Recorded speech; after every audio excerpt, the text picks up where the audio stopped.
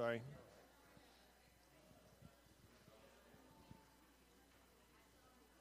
All right. On that note, I'm going to go ahead and pray for Gordy and allow everyone to trickle back as Gordy speaks. Oh, Lord, thank you for Gordy. Thank you for what he's about to share, for what you have spoken to him, what you have spoken to us in your word that we are now going to hear and hear again. Holy Spirit, be with us, fill us, create in us new hearts that can receive your word, what you have, your fresh word for us today, and bring your healing, Lord. Bring your healing through Christ Jesus our Lord. Amen.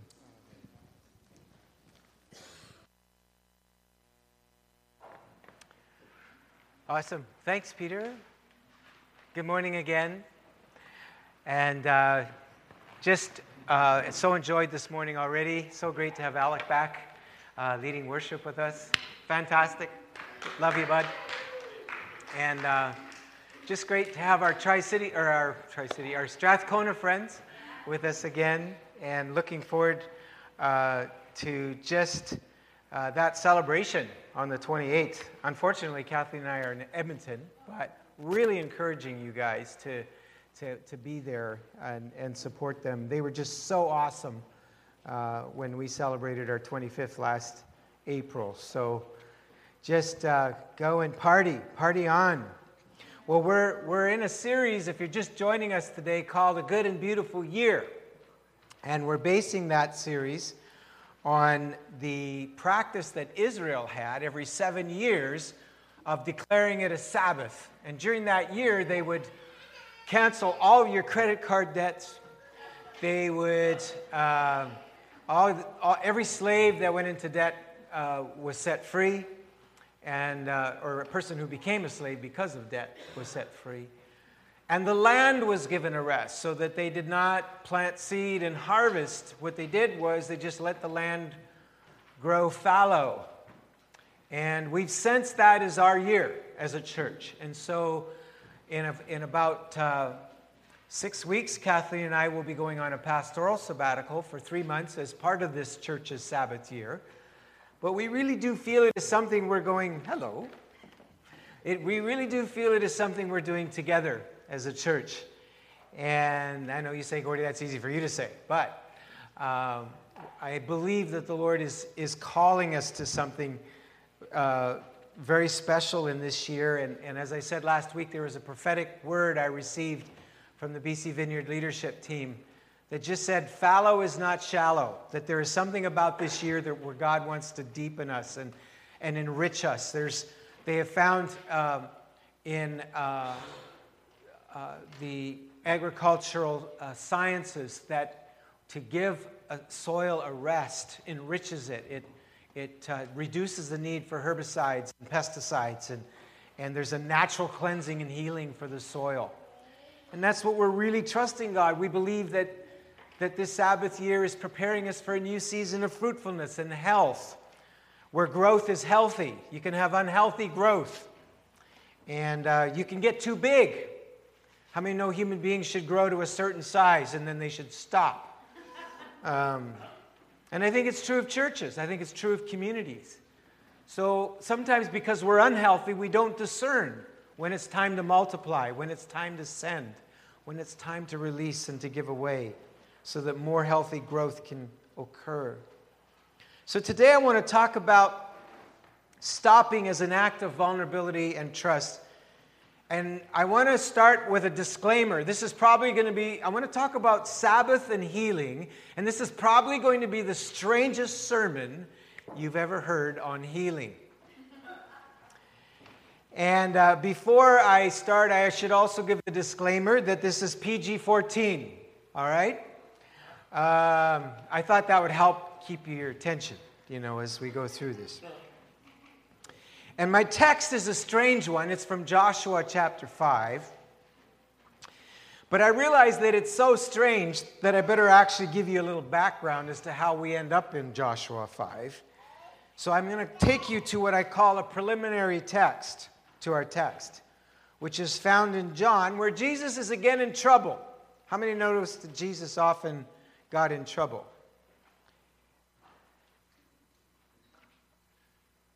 You didn't? Does somebody want to help me with this? Yeah, it's just...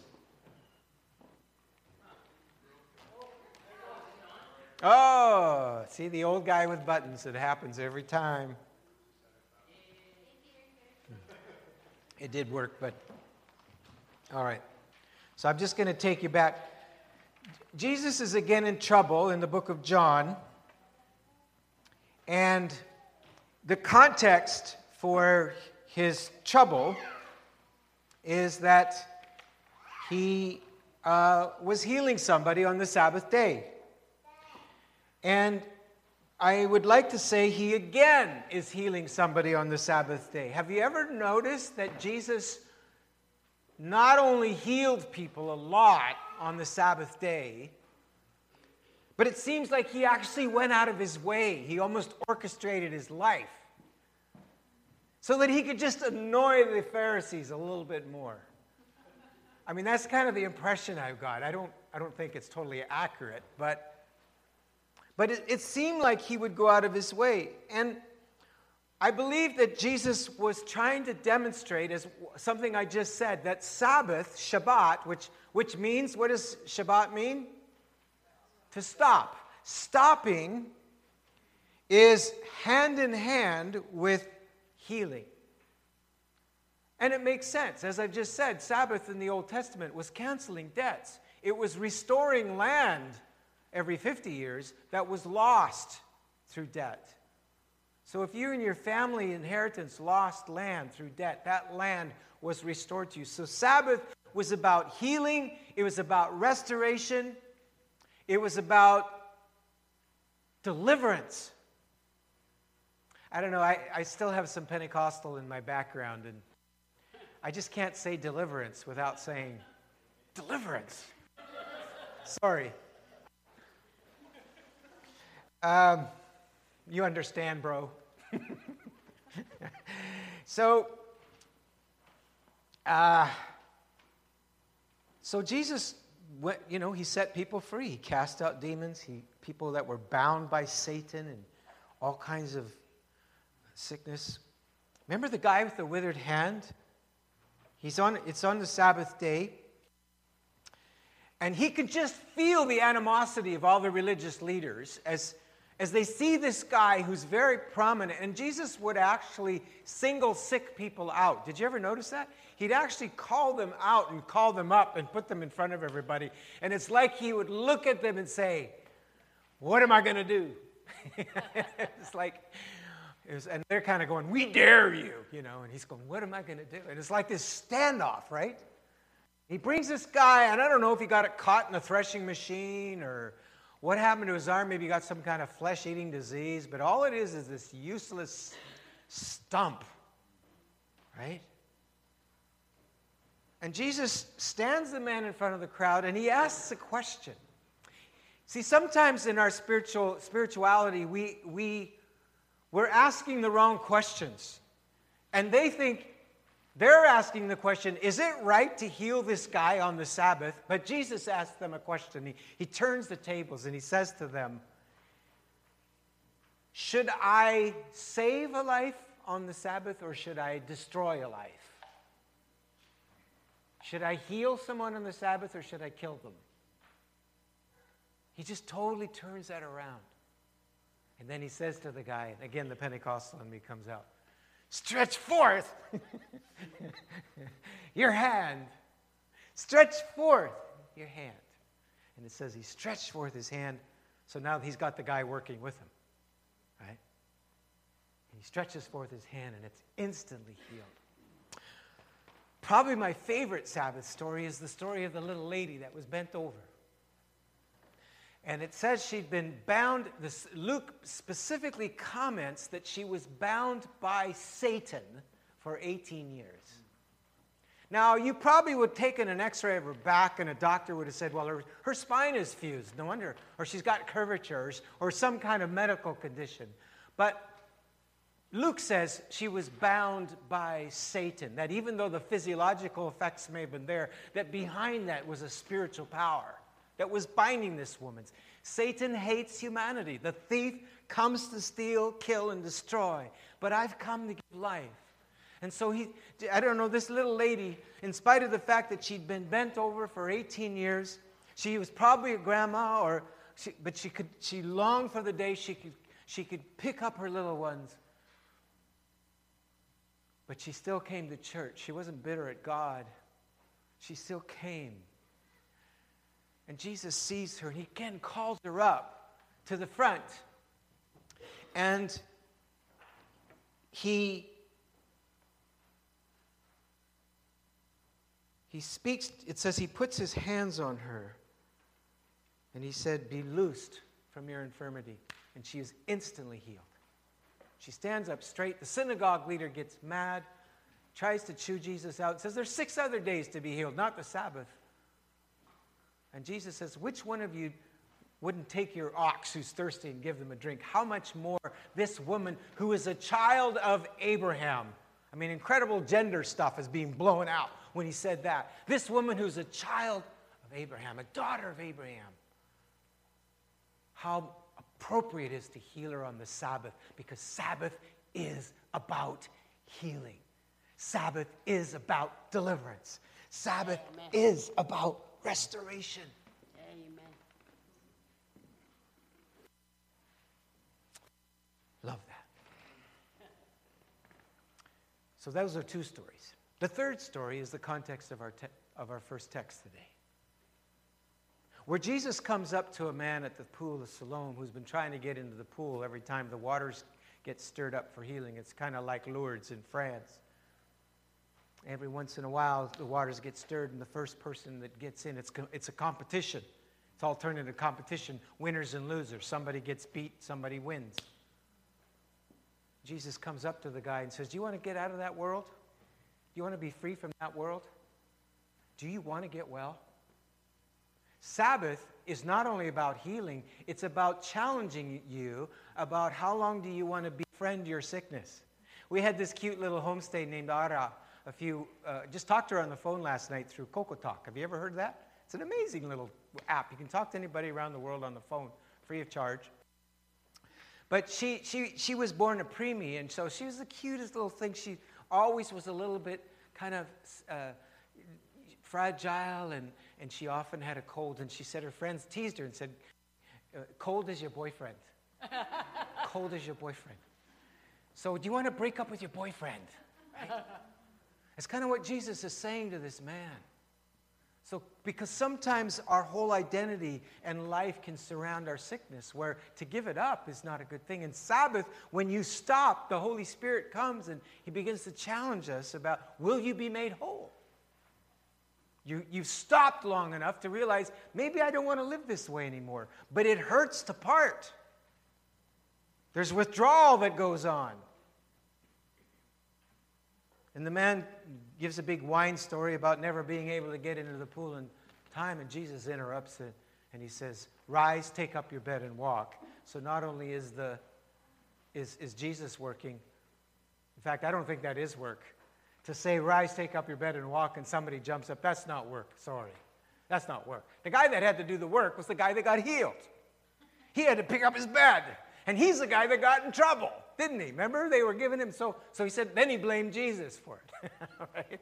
So it's this big blame game going on. And so this is the argument, and it's 2 chapters later, people. This is John 7. This happened back in John 5. They're still arguing about the theological ramifications of healing somebody on the Sabbath, and Jesus is saying, hello, what about the man? What about the person here? You're having your theological dialogue and ethical discussions. And we do that with so many issues. We just, well, is this right? Is that right? And we forget the people that are in our midst that the arguments affect. And they're further marginalized.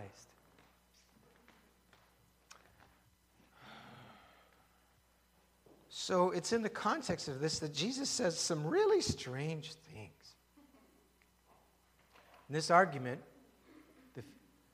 The man's been healed. But Jesus said to them, I did one miracle, and you are all amazed. Yet because Moses gave you circumcision, though actually it did not come from Moses, but from the patriarchs, you circumcise a boy on the Sabbath. Now what he's saying there was, the rule was every 8 days after a boy was born, a Jewish boy was to be circumcised as a sign of the covenant.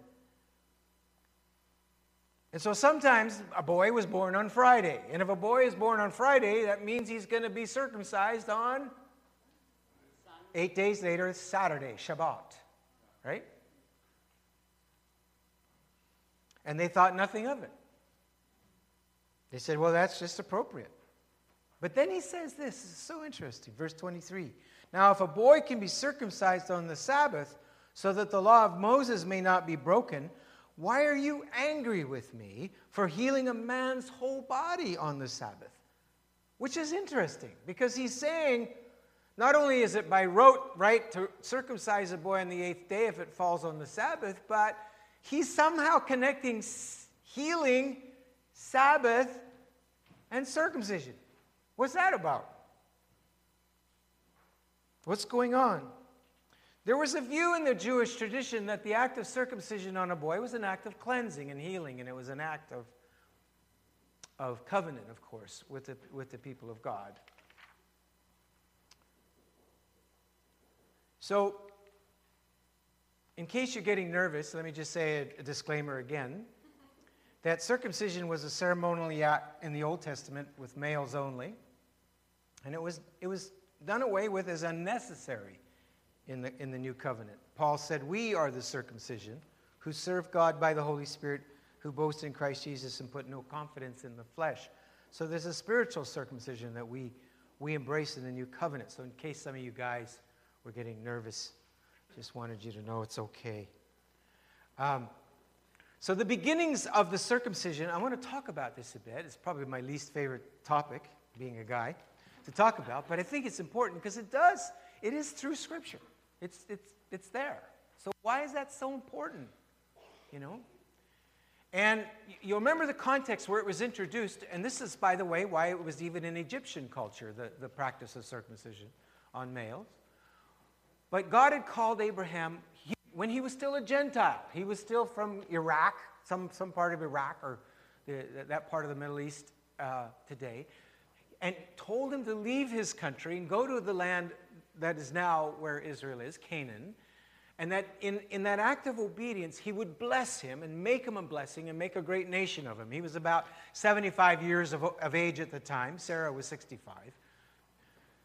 The context is it's now almost 25 years later, 24 years later.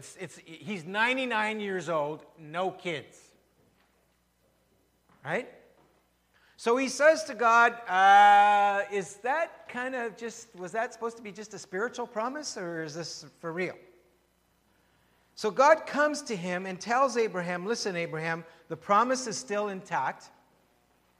In fact, it's so sure that your name Abram, which means exalted father, is going to be changed to Abraham, which means father of many nations, because Abraham, kings and nations are going to come from you. And so there's, first of all, a sense of a context of covenant, where God uses covenant with Abraham, and he says, Abraham, I'm going to do this, and I want you to know that I am your God, and you are my people. Covenant language is belonging language. It's this kind of language. I belong to somebody. All right?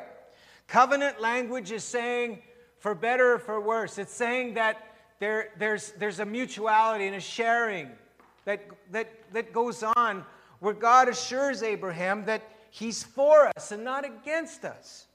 He's on our side. He's got our back. He belongs to us.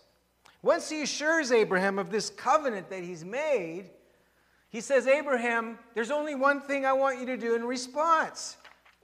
It shouldn't be that hard. But it was an act of trust and vulnerability, the act of circumcision. God said to Abraham, I want you and all the males in your household to be circumcised. By the way, female circumcision never appears in Scripture, because there's no such thing as female circumcision. There's female mutilation. That's all there is. So this was pretty much an ultimate act of trust and vulnerability for a male for a number of reasons. I mean, I don't need to explain it too much, but you got to understand, back in those days, prisoners of war were castrated and made slaves. So it was not uncommon for this to happen. And so it looked similar, but it was oh so different. It was about belonging in love, covenant with God. It was the most vulnerable part of the body that a man had to become vulnerable with. A man can do many things with other parts of his body. He can build, he can construct, he can dig, he can, with his feet, he can go somewhere. But this is the only part of the body of a male that can produce life. It is the part of a man it is the part that a man most instinctively protects and covers. Just ask the athletes. And it is the part where he's most intimately joined with a woman. And there's a layer of skin that a boy is born with that is unnecessary. It's not necessary to keep it. Neither is it necessary to remove it. It's just unnecessary. It's just there. However, to remove it is painful. It requires accuracy. You want somebody that really knows what they're doing. You want it to be somebody who likes you. Kind of like your dentist, right? Oh, similar, even more so. And then you have to give it a period of recovery. So doctors did it, women did it for their children. I mean, it was just an act of, that was part of the culture. It was an act of vulnerability and trust because the word for circumcision is passive. Be circumcised. Don't circumcise. Be circumcised. So it was allowing someone to do it to you, allowing it to be done by someone else. And God said to Abraham, anybody who's unwilling to do this, ironically, was cut off from community. Isn't that interesting, that word? He uses those words. If you're not willing to submit to this act of vulnerability and trust, then you will be cut off from community. In other words, the prerequisite for joining community is vulnerability and trust. So it became the mark for a male Jew that they belonged to God. Kind of hard to check them out. Drop your drawers, boys. Let's see if you're in or out, But it was the mark of the covenant. But probably what was most significant about this act of circumcision was the days that followed. Because you were required to stop. As a male, especially an adult male, if you were circumcised, and Abraham was, at the age of 99, it meant you kind of just said, we're not going to be doing much for the next few days. And you see how this relates to Sabbath? There was a cost to this vulnerability and trust. To give yourself a period of a few days of painful recovery. You became weak, defenseless, helpless, unable to move. You asked your boss for some time off. It's an interesting story that a man, a powerful warrior, a strong man, could become as helpless as a little infant. And there's this story in the book of Genesis where Dinah, one of Jacob's daughters, was maybe date raped or raped by a Gentile man in the city of Shechem. And of course, it caused a lot of conflict with the families, and they're trying to work it out. And Joseph's brothers, Jacob's sons, go to them and say, the only way that you can ever have her as your wife is you all have to be circumcised like we are. And of course, they got him. They said they agreed to that. All the men in the town became circumcised. Then 2 guys went and just wiped the whole town out. All the guys were just totally vulnerable and helpless. Bloody scene. The Bible's interesting, by the way, if you ever thought you might like to read it. It is very interesting. It'll keep you awake at nights. So it's the context of this act of vulnerability and wounding and stopping and recovery and healing that we come to this story in Joshua chapter 5. This is our text. And the context is that the people of Israel, led by Joshua, the young leader, have crossed the Jordan River by a supernatural miracle. The Jordan River was so flooded that they needed kind of like another Red Sea kind of miracle, where the priests stepped into the river and the water parted, and they crossed over. And here's what happened, verse 1. Now when all the Amorite kings west of the Jordan and all the Canaanite kings along the coast heard how the Lord had dried up the Jordan before the Israelites until they had crossed over, their hearts melted in fear, and they no longer had the courage to face the Israelites. Now these were powerful, powerful armies for that day. Chariots and horses, and legend has it they were giants, gigantic human beings that occupied these cities. But they heard that Israel, who had been kind of wandering around in the wilderness, were not able to come because of the Jordan flood. So they're kind of in this false security and confidence. But all of a sudden they heard about this miracle, that this whole nation had crossed into the land. And they were absolutely terrified. They were paralyzed with fear. Now you would think that this would be the time for Israel to strike. This would be the time for them to occupy the land. They're on a roll. They have momentum on their side. Their enemies are intimidated and fearful and disoriented and disorganized. Let's get them when they're vulnerable. And God's battle plan was... At that time, the Lord said to Joshua, make flint knives and circumcise the Israelites again. So Joshua made flint knives and circumcised the Israelites at Gibeah Haraloth. You can look up the meaning of that name in your study Bible. Interesting name. Verse 4. Now this is why he did so. All those who came out of Egypt, all the men of military age, died in the wilderness on the way after leaving Egypt. For some reason, through attrition, Israel stopped the practice of circumcising in the wilderness. So the question is, why does God ask Joshua to do this now? They could have done it in the wilderness. They could have done it before they crossed the Jordan.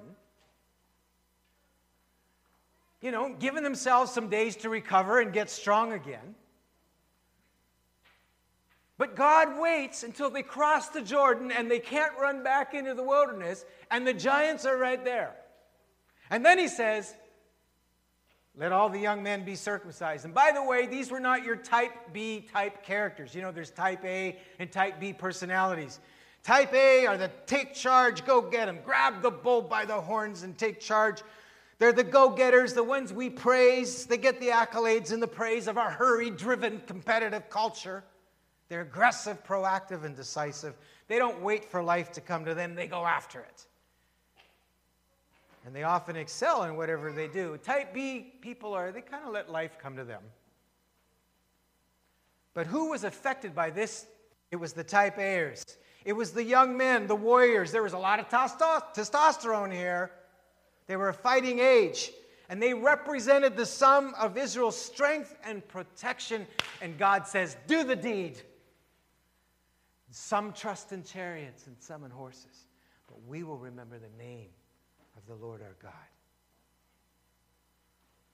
So here they are. Can you imagine? They're going, oh my goodness. I hope that the Jericho and these other cities have not sent spies or we're in big trouble. Let's read on. All the people that came out had been circumcised. This was from Egypt. But all the people born in the wilderness during the journey from Egypt had not. The Israelites had moved about in the wilderness 40 years until all the men who were of military age when they left Egypt had died, since they had not obeyed the Lord. For the Lord had sworn to them that they would not see the land he had solemnly promised their ancestors, to give us a land flowing with milk and honey. Now, there's different conjecture as to why they stopped circumcising in the wilderness. One theory is that when you were out there, you were constantly on edge. You were constantly on the move, and you never knew when that cloud would move. And so there wasn't the time that was needed to actually do that as an ongoing practice. If they could have set one date where everybody had done it, that would have been different. But children were always being born, and so for whatever reason. So that's one theory. Another theory that I have is that Moses hated the practice. Remember, he didn't want to circumcise his son, and he almost got killed for it. And his wife had to come and do the deed on his son. And it seems like Moses had this Egyptian aversion to the practice. And he's kind of like, God, really? Really? There's another possibility. You remember that the Lord said, you guys, you spoke your destiny into existence. You're not going into the promised land. And I think sometimes when you lose your vision, when you lose your hope, the whole idea of covenant just starts to become meaningless. Why bother? Why? So disillusionment and despair set in. But then when they saw God lead them across the Jordan, and they have a young leader named Joshua, God speaks and says it's time to renew this covenant. So here's what happened. So he raised up their sons in their place, and these were the ones Joshua circumcised. They were still uncircumcised because they had not been circumcised on the way. And after the whole nation had been circumcised, they remained where they were in the camp until they were healed. You've heard circumcision enough today. It's going to just compensate for the next 5 years. You won't need to hear it again. It's all packed into today. Verse 9. Then the Lord said to Joshua, today I have rolled away the reproach of Egypt from you. So the place has been called Gilgal to this day. Now I want to read verses 8 and 9 again. Look very carefully, because this applies to us as a Sabbathing church this year. Verse 8. And after the whole nation had been circumcised, they remained where they were in camp until they were healed. That, my friends, is a description of Sabbath. Sabbath is letting God wound you and waiting till you're healed. Now, why would God ever wound us? Why would he do that? Well, why do doctors wound us? How many remember the story I told a few years ago about this little sliver off my fence post I got in my finger? And I kind of got the picker and picked it out and picked it some more. About 3 weeks later, it's still pussing and sore. And I went to see my doctor. I said, hey, can you just get a pin or a needle and just get rid of this? I'll take it. He looked at that and immediately set me up with a specialist, got me in. The specialist gave me a local anesthetic on my hand, and I watched as he cut my finger open. Opened it up, I could see the tendons. I didn't feel anything. I was kind of enjoying the show. And then he said, see that? And he showed me how the infection had got right into the tendon from the sliver. So he gave me one of these sterilizing bandages, and he did some work with antiseptic and sewed it up. And for the next few weeks, I recovered from that. But it was a surgical healing that occurred. Surgical healing. I don't know if this is an urban legend, but when I was growing up, I was always told about the stray lamb. Remember the story about the stray lamb in Sunday school? You ever get that story? Remember the little stray lamb? He's always, shepherd's saying, come, follow me. And the lamb's going, yeah, but I want to chase that wolf. This cliff looks really exciting. I want to do some cliff diving. Right? And the shepherd finally, as a last act of desperation, because he knows that little lamb is going to die if he doesn't listen to his voice, he takes that little lamb, and this is in a psalm, you hear that about the breaking of the bones, don't you? He broke the bones you've broken, let them rejoice. In Psalm chapter 51, I believe it is. He takes a bone on that lamb's leg and he breaks it. And that lamb is going, "You bad shepherd, you suck. What kind of shepherd? You don't love me." And he takes that little lamb, struggling and fighting, picks him up and puts him around his shoulders. And then for the next 6 weeks, that lamb heals. And while he's healing, he gets to hear the shepherd's voice, and his little head is close to the shepherd's heart. And when he's healed, he won't leave the shepherd. Everywhere the shepherd goes, he goes. Because he knows the shepherd's heart. He knows the shepherd's voice.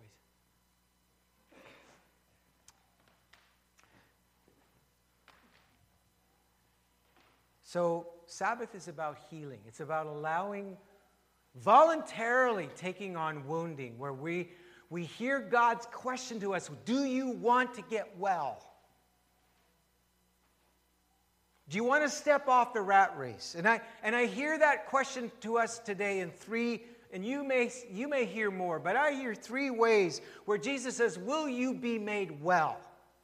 First of all, will you surrender your identity and your security that comes through your talents, your giftedness, your success, how big you are? That's a good one to use with circumcision.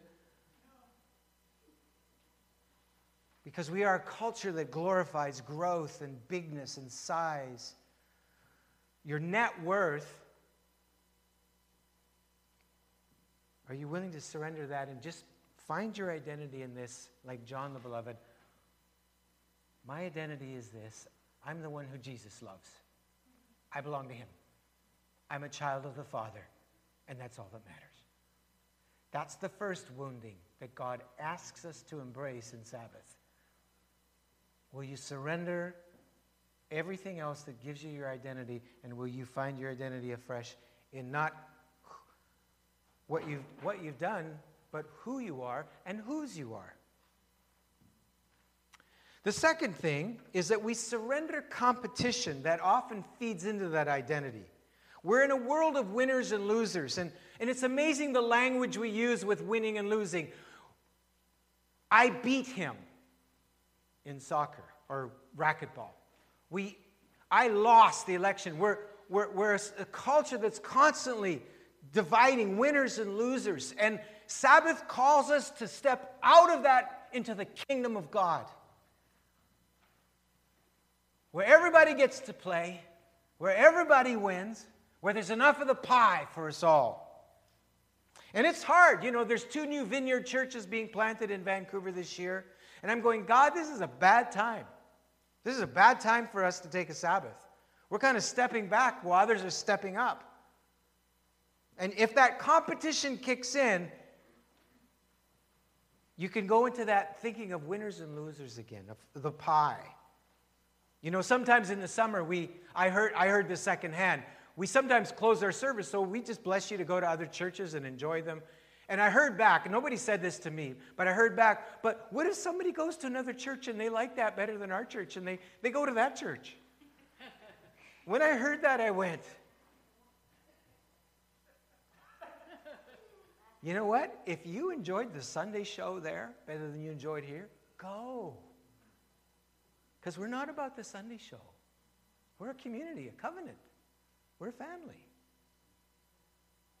And if it ever gets away from that, I'll go find another job. Seriously. It's about covenant. It's about, did you know that, and I've heard this from people who visited us from other churches, but there is a unique identity and DNA that God has put in us that can't be fulfilled by anybody else. No matter how big, how small, how big their budget is, no matter how big their building is, there is a unique DNA and call to this congregation that is unique. It's part of the larger body of Christ, but we're needed in the city, and I constantly get that feedback from people from other congregations, ministries. I got one lady who's led massive outreaches and citywide ministries, part of a mega church in the city. She comes and visits us every few months, and she says, Gordy, this is one of the healthiest communities I've ever been in my life. So it's just, what are the goalposts? What are the markers? And Sabbath is where you lay down the world system of competition and comparison, of winners and losers, and you embrace the reality of the kingdom of God. Is it okay if I talk like this? Pretty quiet. You all right? Or are you still in shock about the circumcision thing? Is that okay? That's what's happening. We have medication for you when you go out the door. Thirdly, I believe that in a practical way, as we go on the Sabbath, there's a sense where we're becoming more dependent on the voluntary offering of people, not on paid staff. Now, we want to add a little bit of staffing for the Sabbath, but it's never going to compensate for the hours that I do. And so again, we're embracing vulnerability, we're embracing weakness. But I believe that that is so strategic and significant for the days ahead. That there's a shift that God wants to bring to how we are and who we are as a church that's going to give place for His strength to come. So it's not about focusing on the weakness, the pain.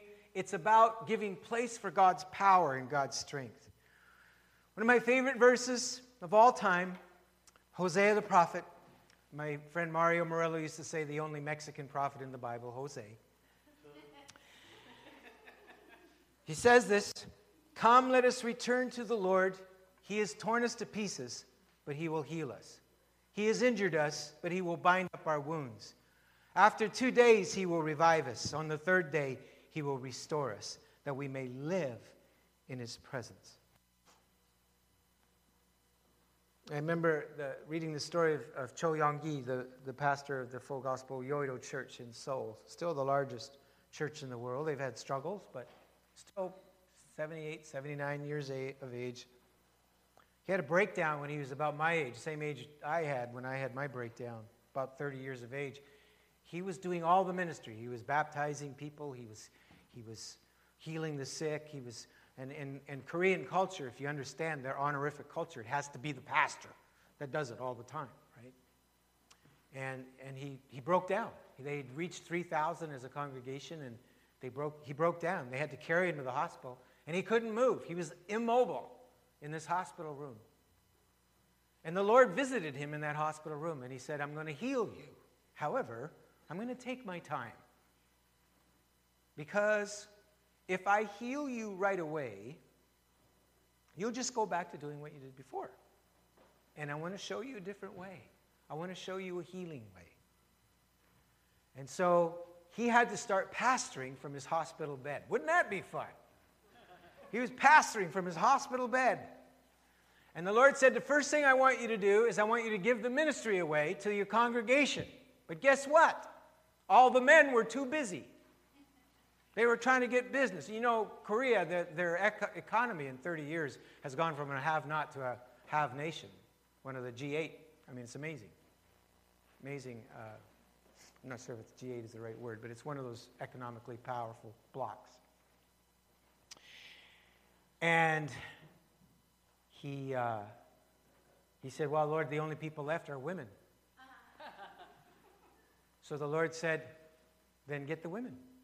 Well, if you're in Korea in the 1960s, you don't do that. It just was so against the grain. But he got 20 women who were willing to lead a small group. And he trained them from his hospital room and gave it away. And now, you know, it has been the key to seeing the life in multiplication and growth. But they had to embrace weakness. They had to embrace just the foolish thing in the eyes of the world. They had to embrace God's surgery. "I will heal you, but I will take my time, because I'm interested in your ultimate healing, not your short-term comfort." And I had to keep reminding myself of that when I was recovering from my breakdown, because I was like that little lamb. I was in so much pain. I said, "God, you hate me. There's no way that you could love me. I know that you could right now heal me with your nail-scarred hand, and you're not doing it. So either I suck or you suck. There's no middle ground here." I had those kind of conversations. And but I realized that my drivenness and my patterns of not being able to stop were so ingrained. I needed God to wound me. I needed that circumcision of my heart. And it hurt, and I had to stop. But Jesus is asking, inviting us. Now, some of you have been wounded in a similar way. You're sitting here with wounds in your heart, in your life. It may have come through family, it may have come through money, it may come through your health, your mental health. Those wounds have come. But Jesus is committed to your long-term, ultimate healing. Amen. Your eternal well-being, not just short-term. Come, let us return to the Lord. For he is torn, but he will heal us. He is stricken, but he will bind us up. And the verse goes on to say, come, let us know, let us press on to know the Lord. For surely as the dawn, he will come. And that so blessed me because I was waiting for him to come like lightning. But he said, no, I'm going to come like the dawn. And the first ray of dawn is hardly noticeable, but it gets brighter and brighter to the full light of day. So, in conclusion then, and everybody here in this church knows that when Gordy says that, it means nothing at all. Yeah, you're halfway there. Kenny knows. Exactly. All right. So Sabbath is an act of vulnerability and trust. Basically, you are undergoing voluntary spiritual circumcision when you Shabbat, when you stop. And you stop in the way that God is asking you to do it. Okay? And as I said, it varies depending on the time of life you are in. It varies on where you're at. But it's always costly. Always costly. If it's just turning off that Facebook, that internet, not looking at those emails for 24 hours, whatever season of life you're in right now, what that looks like for you. And it'll be different. It's different for me as an empty nester than it was when I had young kids or teenagers. The Holy Spirit will show you. There's no rules. It's a choreography we give, but then you have to get in the dance. Right? And just let the Holy Spirit show you what that looks like for you. It's costly.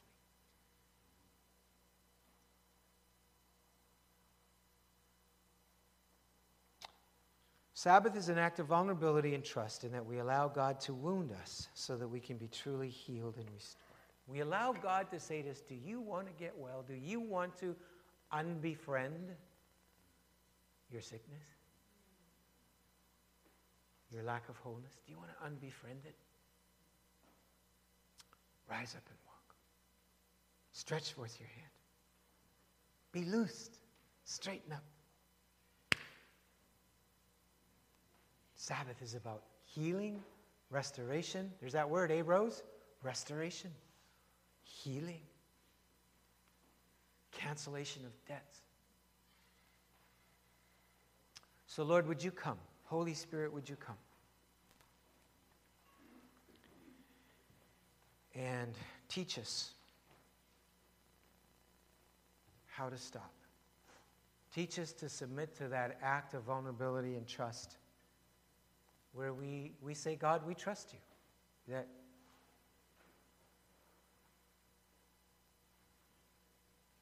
we're in your hands, the most vulnerable parts of us, the parts of us that no one else has ever touched. The deep inner parts of our being, we entrust those parts of us to your nail-scarred hand, that gentle shepherd's hand, that surgeon's hand, that doctor's hand, the great physician's hand.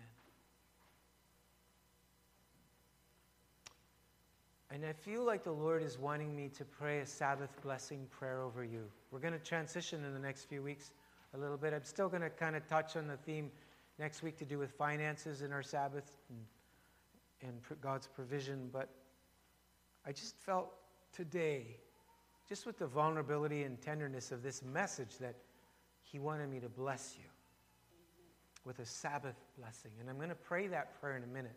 But before I do, I feel like I just want to open up, just if there's anybody that has specific words Just don't take more than 30 seconds to a minute to share, but just words that specifically connect to this Sabbath blessing that we're going to pray. I just feel that often specific things will unleash things. Yeah, just come up if you have those. I just had a very vivid picture, and it was to do with a pin cushion that some of us are feel like we've been stuck hard over and over again with sharp pins. And the sharp pins just represent critical barbs, criticism. You've been in an environment of criticism. It's like toxicity. And that breeds disillusionment and despair. And the Lord just wants to, it's kind of like he wants to set you free from that toxicity. So I think that would be like a deliverance word. The other one was very specifically to do with God's original intentions. Some of us feel like we've made mistakes or we've been detoured into a place where we can't get back to our original calling. And with Will's permission, Gordy, could I just have you hold this up? So Will brought this. He's been doing some, I don't know if you'd call it clay work. And this week I had a picture of the potter and the clay. The potter is Jesus, who's very patiently working with us. And when there's a mar in the clay, he doesn't throw it out. He just, he reshapes it. So if you have a chance to see this later, you'll see that underneath Will has written the words fortitude, which basically means perseverance in trial. And I think that's kind of been a real word for many of us in this congregation, that God's giving us fortitude, strength, perseverance in light of the trial. Maybe it relates to the first word, toxicity. But some of you feel like you have been like a balloon that's been popped and shredded, but instead the Lord wants to give you this picture of that you are just this beautiful clay that the Lord is very patiently working on. So that could be that you want to have and you really need to have some strength. You really need the perseverance and the fortitude to continue to go. Anna, did you have something? So I just would love to pray with anybody along those two lines. If Gordy, you could just, if you need to rephrase that for clarity, I don't know. No, that's good. Yeah, I just want to share a word that actually was given to me years ago by someone, and it speaks to that wounding and to the pain. It was a prophecy that they didn't realize what they were saying, I think, quite, and I didn't realize what was coming. And they told me, they said they saw, when they looked at me, they saw a heart, and this heart was just torn in two and put back together. And there was the wound was visible. It was still there, but it was healed. And they said, that wound is the strongest part of your heart. And I want that to be an encouragement to those who are going through that. I went through my time of that breaking, and I want to speak that to you and over you. There is healing that comes, and that becomes the strong part in your heart. Thank you.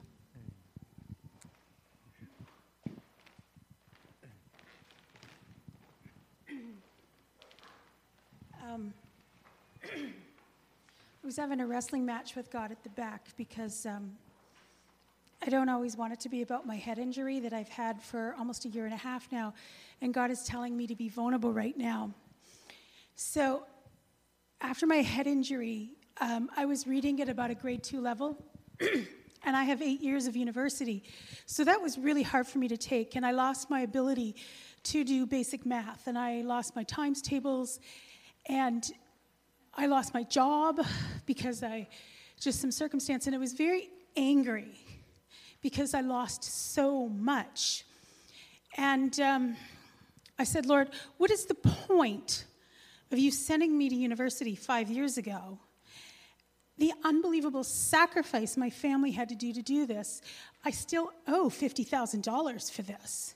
What is the point if you've taken all that away? It's just been taken away, and I was so angry. And so through this process, this last little while, I've had 4 women from South America come and clean my house. And they're from Colombia, and they're from Argentina and Chile. And these women, one's a veterinarian, one is an architect, one is an international journalist, and they're cleaning my toilet. And I said, I don't understand this. And these women said, work is work. And they have a very different identity in themselves than I did. My identity was so wrapped up in my education. And God is saying, that's not who you are. It's not who you are. It's what you do. And so he has made me very vulnerable, and he's saying, trust me. And I have been wounded by a freak accident, but he's rebuilding me and healing me and restoring the depths of my being in him in spite of this terrible accident. So my math is mostly restored, not completely. I'm reading at a grade 11, 12 high school level now. So he's restoring those things. So I just have to keep saying, okay, Lord, if you want me to clean a toilet when we're done this, then you have to give me the strength and the humility to do that in spite of having 4 degrees. Good, thank you. So important. Yeah. It's just really where it is. You guys know what I'm going through. And I have a growing sense, for me anyway, that the analogy that Gordy used of the lamb had to have its legs broken so that he would learn. And I have a growing sense, might be prophetic, that whatever I'm going through or you're going through, that it may not look good, but it's for your good. May not look good, but it's for your good. And I would encourage you to just hang on to that. However God is going to work it out, it's may not look good, but it's for your good. I just hope that all of us who are going through stuff will just come to know that and understand that. Awesome. So true. So good. Nathan. Hey guys. How cool is that Jesus dude? He's pretty cool, right? Yeah. It's interesting to hear all the stuff about like how people are kind of going through junk stuff. And for those of you who know, a couple of years ago, I went through having cancer, and cancer sucks, like flat out. It's just terrible. But it's really cool to see how, you have to go through this process of being wounded to come out and everything be, well, not immediately, as you would hope, but it's nice. I have some friends, and they're not followers of Jesus, and I hope that one day, they'll all come to know Jesus as good as I do, and I'm still learning to, know him more. But it's nice to have been able to grow close to them and just be able to share a little bit with them. I'm not particularly someone who likes to be super pushy, praising in your face. I don't personally like that method, but it's just nice to be able to be like, yeah, this is a nice thing you can do for someone. So I would just want to say, for anyone who's not feeling so good, remember how cool that Jesus dude is, because don't worry, he's looking out for you. So. Yeah. Thank you, Mason. It's beautiful. So awesome. So amazing. Wow, thanks everybody. Thanks for sharing. Wow. Just such a tender presence of God. I hate to do much except just wait. But I want to pray and bless you with the Sabbath blessing. And if you felt like some of these words spoke to you, could you just stand where you are just for a sec? Just those that felt that some of these words spoke to where they're at. Yeah.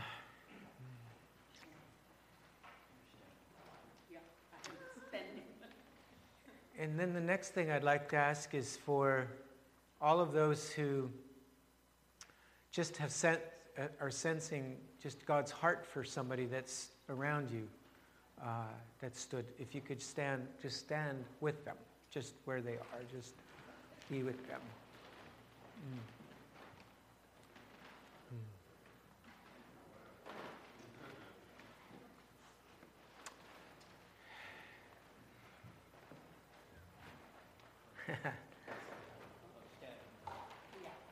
So important. So this is an act of vulnerability and trust, where just we're undergoing spiritual circumcision. I think when someone just responds like this, it's vulnerable. And I have felt vulnerable, even obeying God to preach this crazy message. But there's something about that point where the Holy Spirit just loves. He loves to come. And so that's why I kind of did this first. But the last thing I want to ask is, if you're here, and maybe any of the words that have been given at the end of the message didn't specifically apply to your situation, but you would like just to receive a Sabbath blessing, I invite you to stand as well. I want to pray for you as well. Just bless you guys to Sabbath, because the Lord, there's a lot of people that deserve Sabbath more than me. There's a lot of people. There's a lot of people in this room that deserve a Sabbath like I'm going to take, way more than I do. It's not about who deserves it more or who has it coming. It's an issue of obedience, and it's an issue of receiving the gift of God to us as a congregation that He wants to give all of us, that if we obey, He will grace us. It's not what we deserve, but it's just opening the door for what He wants to do and what He wants to bless us with. And I've already sensed that blessing. It's already been coming. I want to bless our brothers and sisters at Strathcona, just with a real season of joy in their 10th year of just more fruit with less effort, just more rest. So, Father, in the name of Jesus right now, I just lift up my sisters and brothers before you. And I thank you, Lord, that you are the God of rest. And you said there remains, therefore, a rest for the people of God. Therefore, make every effort to enter into that rest. Father, we don't know completely what that looks like, but we know that you have us by the hand and that you are leading us, because you are Yahweh Shabbat, the God of Sabbath. That even you, the creator of the universe, who are limitless in your power and your wisdom and your might, rested and refreshed yourself on the seventh day. So, Father, in your name, in an obedience to you, I want to bless these people with your rest today. And in the name of Jesus, I want to cancel every assignment and debt, Lord, financially, spiritually, emotionally, physically. In Jesus' name, we cancel the indebtedness in heart, spirit, and in bank account. We cancel the indebtedness, Lord. We cancel the slavery in the name of Jesus, that legalism and drivenness and competition and comparison and religion. We cancel it in Jesus' name. Slaves, go free. Emancipation. Emancipation, Freedom Day, the year of the Lord's favor. We announce the year of the Lord's favor on you. He is your God. You are His people. He is for you. He's on your side. He's got your back. Jesus' name. And we speak restoration of what the enemy has stolen away. We say, land, come back. Where the cankerworm, the palmerworm, the caterpillar, the locust have eaten away. In Jesus' name, we speak restoration. Let the land be restored. Restoration, healing now. Healing, Lord. We pray for healing. Lord, you healed on the Sabbath because you said that's what Sabbath is. We ask you to walk up and down these aisles right now with your nail-scarred hand. Heal the sick, spiritually, physically, mentally, emotionally, relationally, financially, in every area where there is sickness. Go in Jesus' name. Go in Jesus' name. Loose these people. Let them go. We leave Egypt. We leave Egypt. We celebrate the Passover again. The very next verse after these guys were circumcised, it says they celebrated the Passover. For the first time in a generation, we celebrate the Passover. You are the one who died. You shed your blood. You saved us, Lord. We embrace that salvation. That's so great a salvation. We embrace that salvation. Be free in Jesus' name. Be free in Jesus' name. Be free in Jesus' name.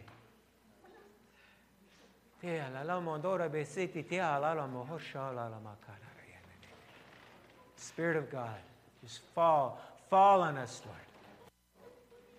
Alec, I feel we're supposed to milk at the times that you're with us.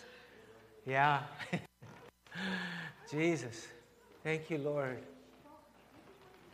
It's just that last verse of that song. I can't remember how it goes, but you are beautiful, my sweet song.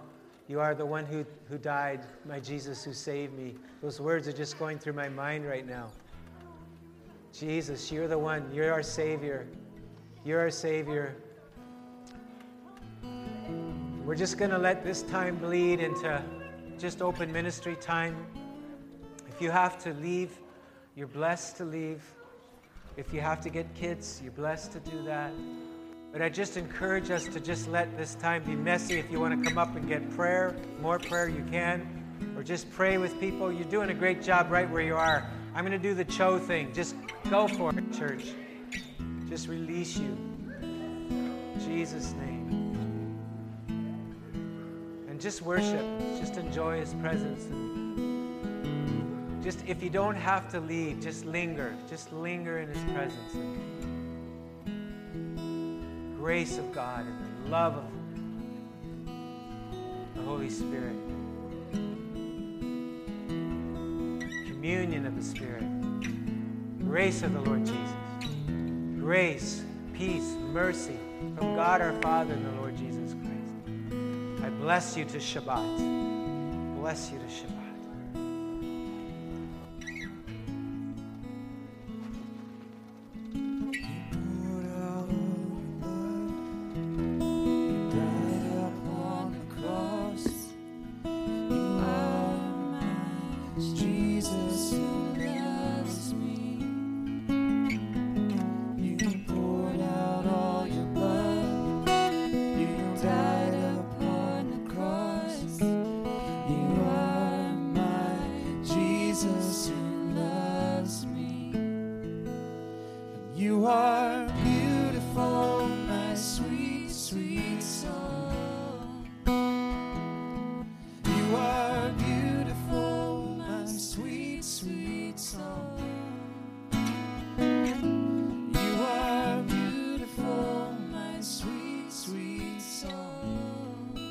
I will sing.